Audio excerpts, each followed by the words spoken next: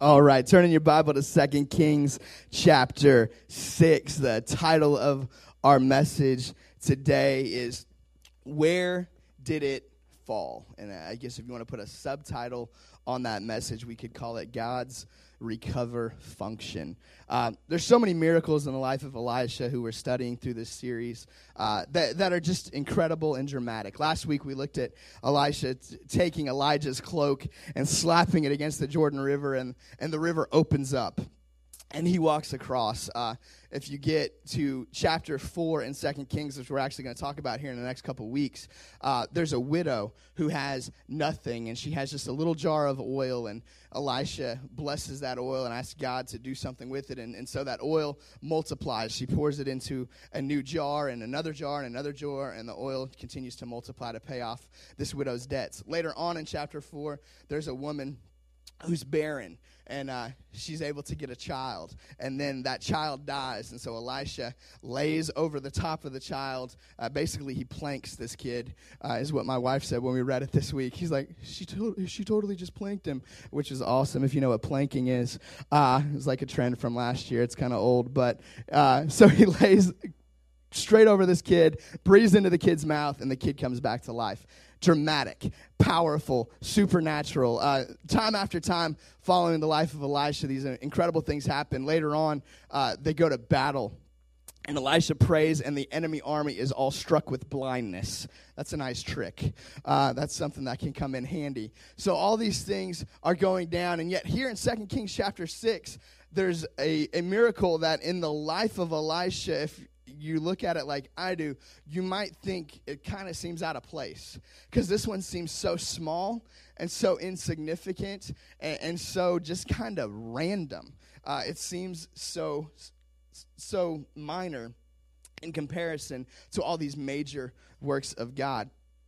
But I believe that there's something in this story for us today. And I'm going to ask you to do something a little different today. We're going to stand to our feet in honor of the reading of the Word of God. We're just going to read 7 verses together. If you would, just stand up as we read through God's Word together. It'll be on the screens, or you can read it in your Bible or on your Bible app. Starting in verse 1, it says, "The company of the prophets said to Elisha, 'Look, the place where we meet with you is too small for us.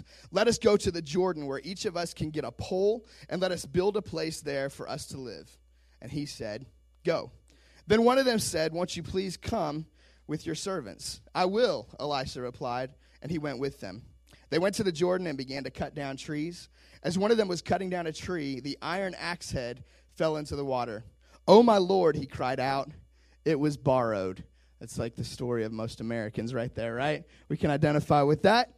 Our government, our people, it was borrowed. Verse 6, the man of God said, "Where did it fall?" When he showed him the place, Elisha cut a stick and threw it there, and he made the iron float. "Lift it out," he said. Then the man reached out his hand and took it. We're going to start today with verse 7 and then kind of work backwards into this story and see what God would have for us. But here's what I would lead off with. Did you know that God wants to help you recover whatever it is that you've lost in your life? No matter how insignificant it might seem to the outside world, oh, it's just an axe head, it's not that big of a deal. If it's something that bothers you, if it's something that has caused a loss in your life, God wants to help you recover it. We serve a God of recovery. We serve a God of restoration. But you've got to reach out and take it. See, it didn't just come back into this guy's hand. It came back to the surface. God brought it to the surface, but he had to reach out and grab hold of it. So here's what I want you to do today. I want you to make a decision right now, not to just sit back, kind of relax through this service. I want you to be proactive. I want you to lean in. I want you to see what God could speak to you today. Because I believe that God's got something for you to take hold of this morning. I believe God's got something in his word that's going to revolutionize your life. And yet you've got to reach out and take it. So this might seem a little awkward or a little weird, but I'm going to ask you, take your hand and just make a fist and just put it out there like you're grabbing hold of something, like you've got a death grip on that thing that God has for you. And I'm going to pray over you this morning. Father God, you see these people who are stepping out in faith and stretching out their hands saying, I know that you've got something for me today.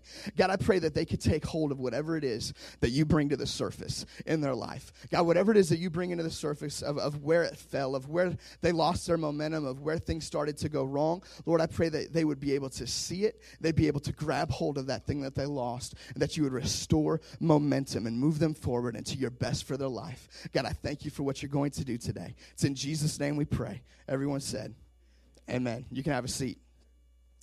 I love how in this passage it kicks off with the prophets who are serving the main prophet, who is Elisha. They are in this company of the prophets. It starts with them taking initiative. They come to Elisha and they say, dude, we got a problem. The place where we're meeting, the place where we're living, the place where ministry is going down isn't big enough. We need to build a bigger church. We need to build a bigger building. We need to find a bigger place for us to come together. The problem is we have outgrown the place that God has given us, the place where we're meeting. We've gotten too big. Our ministry's gotten too large. We need something larger. And the truth is, momentum creates problems in your life. You know that? You ever had another kid? Creates some problems in your life. Man, it adds something. We got like 3 engaged couples here today. I promise you, getting married is going to create some problems in your life. They're just good problems to have. They're the kind of problems that you want. But momentum creates problems. Anytime you get a new job, it's going to create some new problems, some new issues in your life. Start serving in a new ministry. There's new problems that will arise. Momentum creates problems. It's the kind of problems you want. On Christmas Eve, we had just kind of this amazing packed house. And Kenneth was our head usher that night. I remember asking him when he showed up early, I was like, man, I think we need to put out some extra rows. I really think we're going to have a big turnout. We got a lot of buzz for this service. And so he goes and gets his team, and they set out they set out some extra rows. And so I'm looking at it, and people are starting to file in, and I'm starting to get nervous, like, are we going to have enough room for everybody?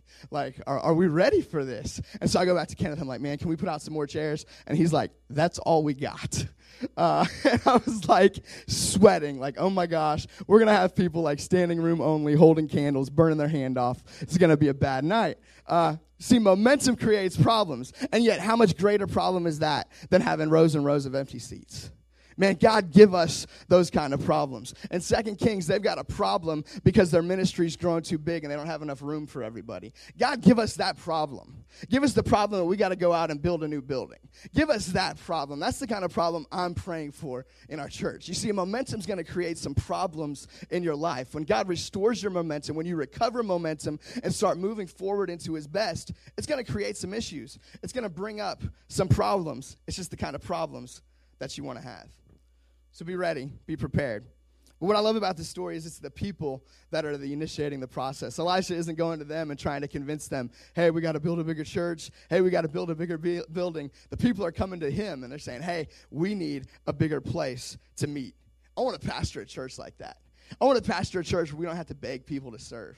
We don't have to beg people to get plugged in. We don't have to beg people to participate. We don't have to beg people to give. Where people are looking to take the initiative. And you see, I believe that God created his kingdom pretty much on an economy like that, where he has empowered his people, and then he said, hey, I want you to take some initiative. I want you to take the ball. I don't want to spoon feed you. I don't want to hold your hand through everything. Yes, I'm going to be with you. Yes, I'm going to go with you, but I'm looking for some people who will take some initiative. I think that's what God's looking for from us. And I think that when we do that, when we are willing to step up and take the initiative, just like these prophets did in 2 Kings, I think there's no limit to what God can do through us and what he will do in our church, in our body, in our lives. So they asked for Elisha's permission. Hey, can we go do this? Can we build a bigger building? And then in verse 2, part B, he says, yes. He says, go. He sends them. And then one of them said in verse 3, won't you please come with your servants? I will, Elisha replied. And he went with them. Now, when you study God's word, whether you're studying Old Testament, New Testament, no matter what you're looking at, it's always important to look for Jesus. You see, I believe that Jesus is in every section of Scripture, and sometimes it's not explicit. Sometimes his name will be there. Sometimes it won't. But there's always, even in the Old Testament, there's types, there's shadows, there's hints of who Jesus is and what is to come. And right here we see an incredible foreshadow of Matthew chapter 28. You see, in Matthew 28, it's the final chapter of Matthew's gospel. And the very end of the chapter, the last 3 verses are what we know as the Great Commission. Jesus sending his disciples out. Now listen to what Jesus says in verse 18. Matthew 28, it says, then Jesus came to them and said, all authority in heaven and on earth has been given to me. Therefore, go. Same word that Elisha used. He said go. He's permission. Letting them go and make disciples of all nations, baptizing them in the name of the Father and of the Son and of the Holy Spirit, and teaching them to obey everything I've commanded you. So Jesus gives his blessing. He gives his permission. In fact, he gives more than that. He gives his commission. He says, I want you to go. I need you to go. I'm commanding you to go. See, Christianity was never designed to be sedentary. It was never designed to be lazy. It was never designed to be static. It was always designed to be dynamic. It was always designed to be the process of going, of moving forward, of accomplishing new things for his kingdom. So Jesus, just like Elisha back in 2 Kings, Jesus gives his permission. Yes, you can be a part of it. Aren't you glad for a God who allows us to be part of what he's doing? Aren't you glad that he doesn't just want to do it himself? That he says, hey, I want you on my team. I want you to be a part of this. I want you to play a part in building my kingdom. I'm so glad for a God like that who says, I want you to go make disciples. I want you to change the world. I want you to play a part. But he doesn't stop there. This is what's so awesome. The end of verse 20, he says, and surely I am with you always, even to the end of the age. You see, Jesus didn't just send us. He says, I want you to go, and I'm coming with you. I want you to go. I'm giving you permission, but I'm not just giving you permission. I'm giving you my presence. I'm going with you. And then he empowers us. He sends us his Holy Spirit. So he gives us permission. He gives us his presence. And then he gives us his power. There's a sermon in there. We can't even get into all that right now, but that's some P's right there. I'm not even good with alliteration, but there we go today. But that's exactly what we see here in 2 Kings. Elisha is foreshadowing Christ. He's sending them, and then they say, hey, we don't want to go by ourselves. We want you to come with us. So Elisha goes with them. He's the type, the foreshadow of Christ in this passage. I'm going to take a real practical approach to this story here in 2 Kings chapter 6 because, again, it's not as dynamic as some. It's nothing really illustrious about it. It seems so simple and so plain, but I think God's got something for us in it. But think about it. Would you go see this movie? Think about this. The prophets go out into the woods. They start to chop down some trees. One of them loses his axe head. They get it back. Starring Keanu Reeves. Whoa! Right? Like, nobody's going to see that movie. You're not even catching that on Redbox. Like, you're not paying for that. This is such a simple kind of, why is this even here story in the midst of all this amazing stuff that's going down? Why even preach about this morning? Well, here's what I believe. It's so amazing about this passage. See, God wants to do great things in this world. Does God care about the major issues of this world? Does he care about poverty? Absolutely. Does he care about war? Absolutely. Does he care about sex trafficking? Absolutely. Those major situations on earth, I believe, break God's heart. But in the midst of all the great things that God is up to, all the great things that he's working and all the things that he's trying to do to show his glory, to bring people to him, to restore people to one another, he cares about the little details too. And I think so many times we get caught up in thinking, you know what, I didn't have a death in the family. I didn't just lose my job. God probably doesn't have time to worry about this little thing going on in my life. And here we have a prophet, this guy who he's out chopping down some wood. He's taking his axe and he's trying to chop the tree. And all of a sudden, the axe head flies off. He loses it, and he's still just kind of steady swinging. You ever done that? Just kind of kept swinging away, even though you weren't accomplishing anything. Just kind of going through the motions, just kind of trying to do something to make sure nobody notices that you're not really knocking down any trees anymore, that you're not really accomplishing anything. Maybe you're still coming to church. Maybe you're still raising your hands and lifting your hands in worship. But all it is just going through the motions. I think all of us have been there at some point in time or another, hoping nobody notices. There's nothing really changing in our life. There's no real power of God in our life. There's no real progress. We're not becoming more generous. We're not becoming closer to him. You see, this prophet had lost something, and it seemed maybe insignificant to everybody else. It seemed like maybe not that big of a deal. Just run down to Lowe's and get another axe head. There's probably a couple practical factors here. Iron in that day and age wasn't as common. You couldn't find it as easily. He probably wasn't very wealthy. He was probably fairly poor. Most of the prophets were. He was a non-prophet prophet. And so there's some realities there that we have to be aware of. But even in that, it wasn't a major deal. This wasn't a crisis. This wasn't like losing a kid. This wasn't like going to war. This wasn't like all the huge things going on around Elisha. But God cared about this axe head. God cared about this little insignificant detail. In my house, every couple of weeks we go into crisis mode because my wife has an addiction, and I'm telling on her today. She's not here. I would tell this story if she was here. She's home with strep throat. But my wife has an addiction to chapstick. She loves chapstick. It is like the greatest thing in the world to her. She has like 37 things of chapstick. That's not an exaggeration. And so every couple of weeks she'll lose a chapstick. And it's DEFCON 5 in the Stoughton house. Like, it is this major, major crisis. Where is my chapstick? Ripping up couch cushions, digging through the bed. Like, we're going through everything to find a 95-cent stick of lip gloss. And in my flesh, I don't care. Like, it's just chapstick. Like, you have a whole drawer full of them. It's going to be okay. It's going to show up. But here's the thing. The chapstick is so insignificant to me, but she's not.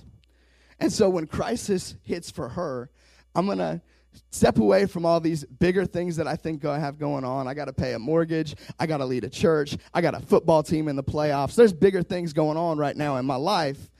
But you know what? I'm going to push pause on all that, and I'm going to dig through some cushions. I'm going to look under the couch. I'm going to go around until I find my wife's chapstick, because she matters.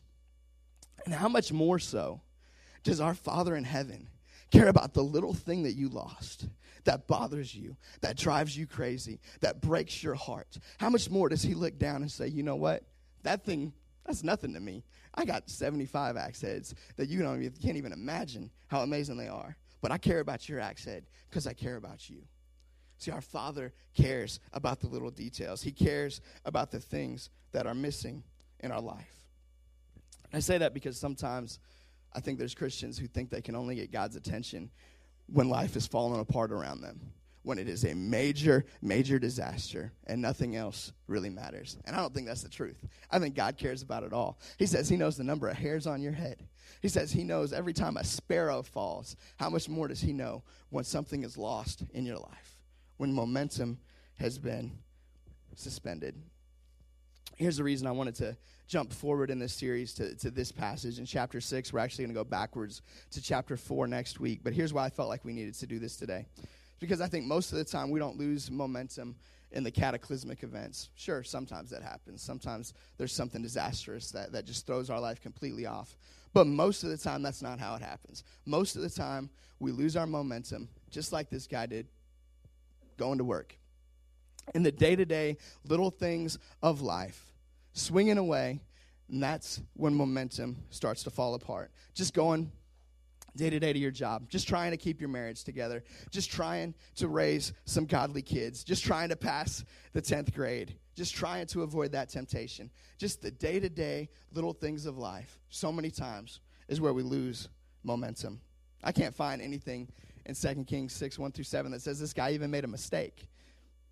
We don't know. I mean, the worst thing that we could accuse him of was maybe being careless, maybe not paying attention, maybe not making sure that his axe head was fastened securely. But many times you can lose momentum with God, and it's not even necessarily your fault. It's not even necessarily a bad decision that you made. It's something that happened in your life, and through no fault of your own. Sickness came, something fell apart, something was lost, and now you've got to decide, are you going to keep moving forward? Are you going to find that momentum again? Are you going to allow that thing to stop you? Or are you just going to keep swinging away? What do you think that moment was like for this guy? What do you think he was going through his head when he's swinging? He's knocking down a tree here, guy over there singing hi-ho, it's off to work we go, whistling while you work. I don't know. They're doing their thing together. They're having fun, talking about whatever games they played back then. And all of a sudden, his axe head is gone. What was that moment like? Did he look around? Did he try to grab somebody else's axe head when they weren't looking? Like, I wonder what was going through this prophet's head. Because that's what a lot of us do, right? We just put on the happy face. We go through the motions. We pretend nothing has even happened. Nothing's even been lost, even though we know we're not effective. We know nothing is happening. See, the axe head represents the power of God. The axe head represents God's effectiveness, cutting through the challenges in front of you. And there's other passages in Scripture that talk about the need to sharpen the axe. We got to have a sharp axe. We got to make sure that the edge, the power of God in our life is sharp, that we are in his presence, we are close to him. He is continuing to move forward in our lives. But I'll point out to you that he didn't even lose the axe. The axe is the presence of God. The axe head is the power. He didn't lose the axe. The presence was still with him. God's still with you. God still loves you. Even when you've lost your momentum, he's still there with you. He hasn't bailed out on you. He didn't say, nope, I got to go with somebody else. God's with you even in the moments where you're stuck. God's with you even when you're in a rut. God's with you even when you're going through the motions. But a lot of times God's power is absent from our lives, just like this axe head was. So this isn't about losing God's love or his forgiveness. It's about being like the Ephesians in Revelation chapter 2, where the angel writes the letter and it says, man, you've lost your first love. You need to be restored to that place of your first love. You need to be restored to that place of your effectiveness and the power of God. So for many of us, I think it's not that we're not swinging. It's not that we've stopped moving. It's that we've stopped being effective. It's not that you stopped being with your wife. It's not that you left your wife. You just don't love her the way you used to. It's not that you abandoned your kids. You're just not leading your kids the way that God has called you to. You're swinging away, but nothing's happening. No progress is being made. No trees are coming down. You're not building anything. You're just going through the motions. Let me illustrate this to you another way. You might be able to identify with this. I have C Spire. C Spire means a couple of things. One, it means that I have cheap cell phone service. Praise God for that. Two, it means that I drop calls. And so this has happened to people in this room. You probably remember when I tell you this. But I'll be talking on the phone. I'll be at my house, in the car, wherever. And I'm just going. And I start talking, and I'm talking. I just really get into what's going on. And I don't even realize I dropped the call 2 minutes ago. And the way that I'll find out that the call got dropped is my phone will ring. And the person that I was talking to is calling me. And I'll look at it, and I'll be like, dang it. And I answer the phone, and when I answer, I'm going to ask some form of this question. Where did we get cut off? Where did we lose it? Where did it fall? I know you can't imagine me just talking with nobody listening, but it's happened, believe me. This is pretty much exactly what happens with this guy. He's swinging and swinging, but nothing's happening. He's wasting his time. He's flapping his gums. He's wasting his breath. There's no progress being made. And so he screams out, it's borrowed. He cries out, I need some help. I don't even own this thing. And the truth is, the power of God's always borrowed. He's given it to us. It's not our power. It's his power. Now, we've got authority to use it because he gave us the authority. But it's not ours. It's his. And that's why we can lose it. And so you get in a situation, and maybe you're not there today, but I bet you might be there at some point in time soon. It might just be a day where you get in a funk, or a week where you get in a rut, or a month where you just can't seem to pull out of it, or a whole year where you go dry. I mean, I've seen Christians who have gone into dry seasons for years and years and years, who have lost their momentum, who have lost the power of God in their life, who are just going through the motions. And it breaks my heart. And I don't think it has to be that way. I don't think we have to stay in that place. I don't think that we have to stay in that wilderness. I think we can push through and come to a greater place in our walk with God. Excuse me. I'm going to keep my voice throughout this message. Then I'm going to lose my voice watching the Seahawks today in Jesus' name. Amen. Hopefully not yelling at the refs or yelling at stupid players on our team. Hopefully celebrating victory. All right, so the question I want to pose to you in your life today, as we spend the rest of our time together, is simply this. Where did it fall? Where did it fall? Where was the point that you lost your momentum? What was the moment that happened? What was the situation that caused you to quit moving forward with God the way that you were before? Where did it fall? Because you see, when the prophet showed God the place where it fell, that's when God was able to supernaturally bring it back to the surface. Now, did God need to know where it fell? No. Elisha was the prophet. He didn't have to ask him where it fell. He could have just asked God, and God could have revealed it. Why do you think he asked the prophet where it fell? Because he wanted him to play a part. He wanted him to understand what was going on. He wanted him to be aware of what God was doing. So where did it fall? Where did it fall? For those of you feeling disconnected from the Lord today, for those of you who have lost your rhythm, who have lost your connectivity, who have lost your passion, who aren't quite at the same place with him like you used to be. You're not quite worshiping him as intently as you once were. You're not spending time with him the same way that you once did, or you are spending time with him, but you're not getting anything out of it. You're just swinging away. If that's you today, I want to ask you the question, where did it fall? Go to the place. Where do we get cut off? I'm going to read to you a series of questions that I put together that I believe the Holy Spirit is going to use to bring some things to the surface in your life. I think there's 16 or 17 of these questions. All of them aren't going to apply to you, but I believe maybe one, maybe two or three are going to apply to you, and they're going to help you see, where did it fall? Where did you lose your momentum? Where did things start to go wrong? So listen clearly, closely, see if you can hear the voice of God. So I believe he can speak to you through this message. He can identify for you where it fell. And because you've identified where it fell, now you can reach out and grab hold of your momentum. Grab hold of God's best for your life and for your future. Where did it fall? Where did you lose it? First question, did you enter into a relationship that you had no business being in? Maybe it was a dating relationship. Maybe it's a group of friends. Maybe it's the people you've surrounded yourself with.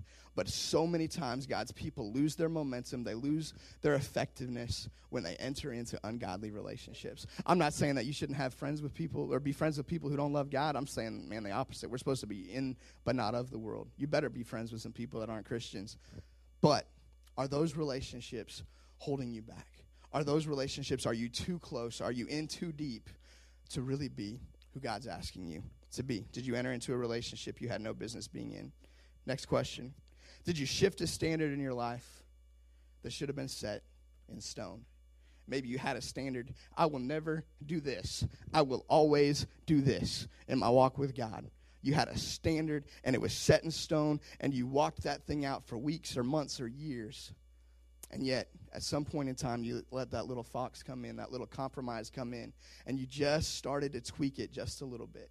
You just started to sacrifice, to compromise in a small, minor way. You started loosening the screws a tiny bit. Maybe for some of you, that's where it fell. Next question.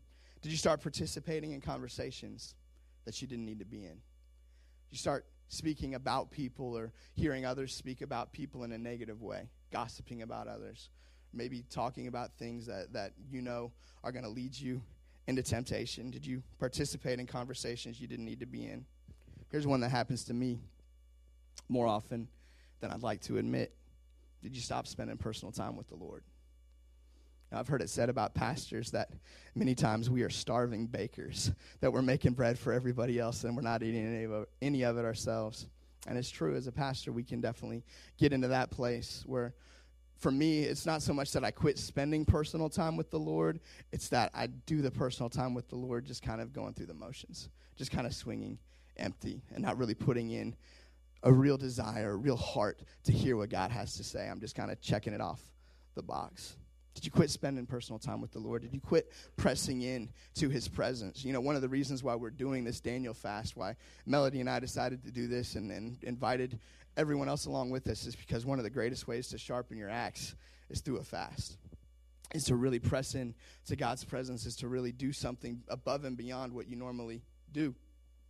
That's why I'm so excited, That's why I'm so excited for the future of our church with what's going on right now, with so many people jumping on board with this. Last count, I think we had 27 people who were going through the fast, and only like 5 of us are sick, so we're not doing too bad. But people that are seeking God, reading God's word 3 times a day, praying 3 times a day, man. If you've not done that, if you've not made that decision, man, it's not too late. You can jump on board. The materials are still online at citychurchob.com.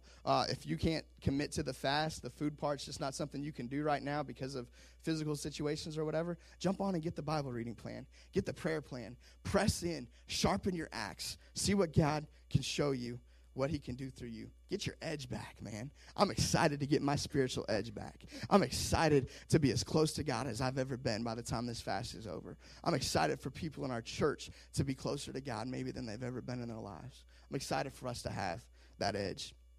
Here's another one. Did you get lazy about attending church? You're not going to get your edge back by coming to church once every couple of months. It's not going to happen. man, and I know there's so many reasons why we can come up with not to be in church, but I think a lot of times we lose our momentum just separating ourselves from the family of God. Man, I'm so excited for you that you're here today. You know that there's a nasty storm out there. The temperature dropped 30 degrees in like 4 hours. You had every excuse this morning. Satan gave you every reason not to be at church, and you came anyway. That's awesome. You're going to recover your momentum by continuing to make the decisions like that. Here's another one. Did you convince yourself that your secret wasn't hurting anybody? Maybe that's where you lost it. You convinced yourself that secret, that thing that nobody sees, that it wasn't hurting anybody. You need to go back to that place. You need to pick that thing up. You need to get a hold of it. In the name of Jesus. Get your edge back. Because that secret is hurting you more than anybody. It's holding your momentum back. It's keeping you from moving forward with God. Here's another one. Did you lose your momentum by saying no to something sacrificial or risky that God called you to do? Did God ask you to do something big? Did he ask you to step out and witness to that person at work or that person at school? Did God ask you to sacrifice something for his kingdom, to give something up for someone else, for the church? Did God ask you to get involved in something and you just felt it was too big of a sacrifice to make? I can't give that up. It's too risky. I'm not going to take that chance. And now you're wondering, why isn't God showing me his direction for my life? Why isn't he showing me the next steps for me to take? God's still waiting for you to take the last one that he knows you heard. Go back to that place. If that's where it fell, pick that thing up. I know this may not be the most exciting, encouraging word. I know it's real quiet in here today. But I want you to know I love you enough to ask you some hard questions. Where did it fall?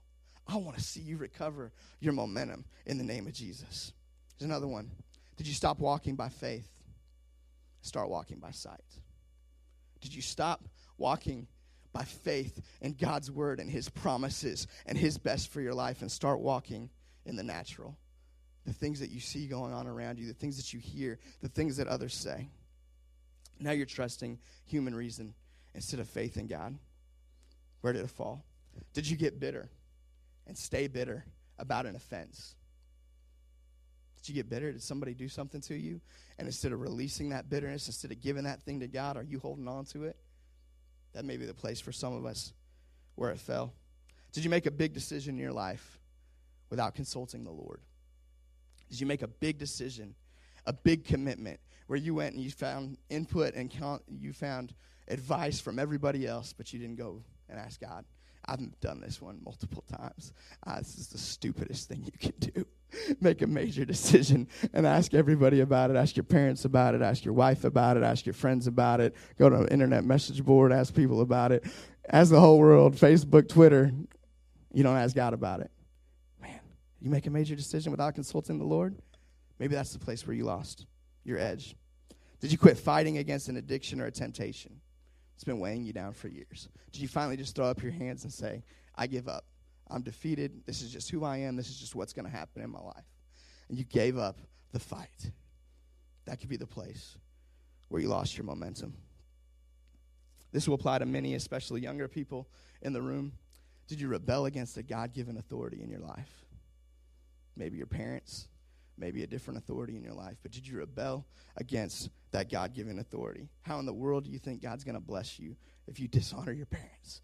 How in the world do you think you're going to walk in God's best for you if you can't honor the mom and dad that you do see? How can you honor the God that you don't?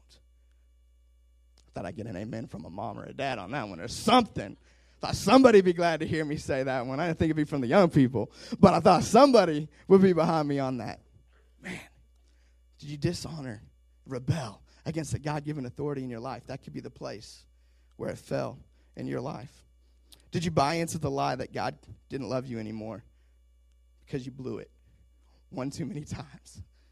Did you buy into the lie that you were too far gone, that he just can't use you anymore? He's done with you. He's moving on to the next one because you screwed up one too many times. That's a lie. And you need to go back to that place, and you need to pick that love of God back up because it's still there for you. He still wants to use you. He still wants to empower you. He still wants to show himself mighty in your life. Don't buy into that lie. Is that where you lost it? Conversely, flip side of that, did you lose it? Did it fall because you started taking grace for granted? You started trampling on the grace of God. started walking out and said, hey, you know what? God's going to forgive me no matter what I do, so I can just walk in this sin. I can just do whatever I want. Is God going to forgive you if you truly repent? Absolutely. But he's calling us to a place of holiness. He's calling us to a better place. He's calling us to move forward. Doesn't mean that if you sin, give up. It just means if you sin, don't be content to stay there. Man, ask God to help you to move out of it. Almost done. Did you get complacent and start resting on past success? Did you start resting on the fact that, hey, I read through the Bible in 2010. You know, I read through the Bible in a year in 2010. That was a great year. You know what? It's 2013. What are you doing? I've made this mistake too. Man, I was so close to God in 1999. That's a long time ago. Man, God's got a lot in my life today. I can't live off how close I was in 1999. Don't make that mistake. I skipped one right there. Did you make some ambition in your life more important than your love for God? Some ambition, something in your work, something in your relationships, something in one of your hobbies. Did that ambition supersede God's plan for your life and God's will? Is that where it fell? Last question for you. Right there, actually, that was the last one. Where did you lose it? Where did it fall? I don't know if any of those resound in your heart. I don't know which ones speak to you. I know like 4 of them speak to me. I'm like, man, I should have this under control by now. I don't want to preach this. I know what God's Spirit is revealing in my heart that I need to work on. I know where I can go and get my momentum back. Where is it in your life? Because I believe if you will just identify it, if you will allow God to bring it to the surface, just say, hey, okay, that's where it fell.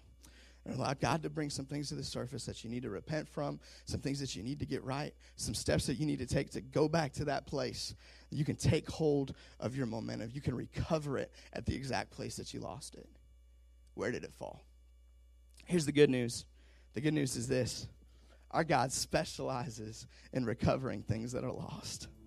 It's what he does. It's who he is. It's what the cross is all about. In Luke chapter 19, Jesus says that the Son of Man came to seek and to save that which was lost.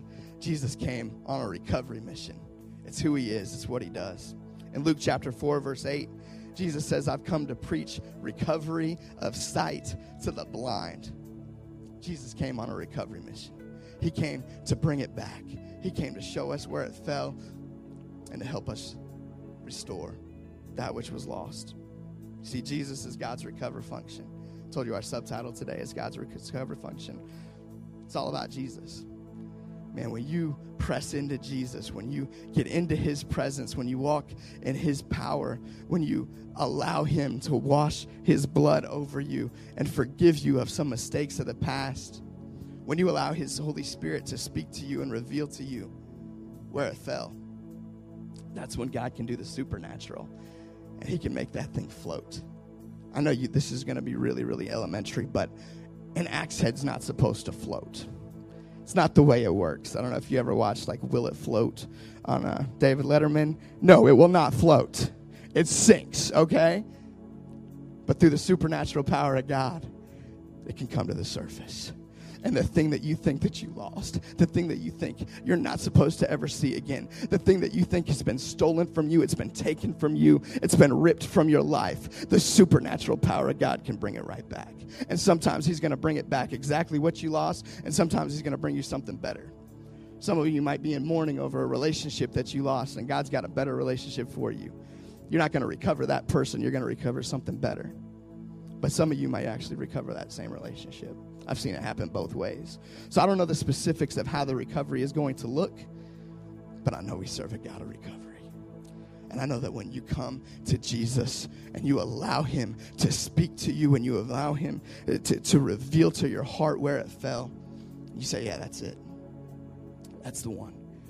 He can raise things from the depths to the surface. He can raise the dead things back to life. He can raise the things that you think have been lost and bring them right back to you. Aren't you glad we serve a God of recovery today? Let's pray.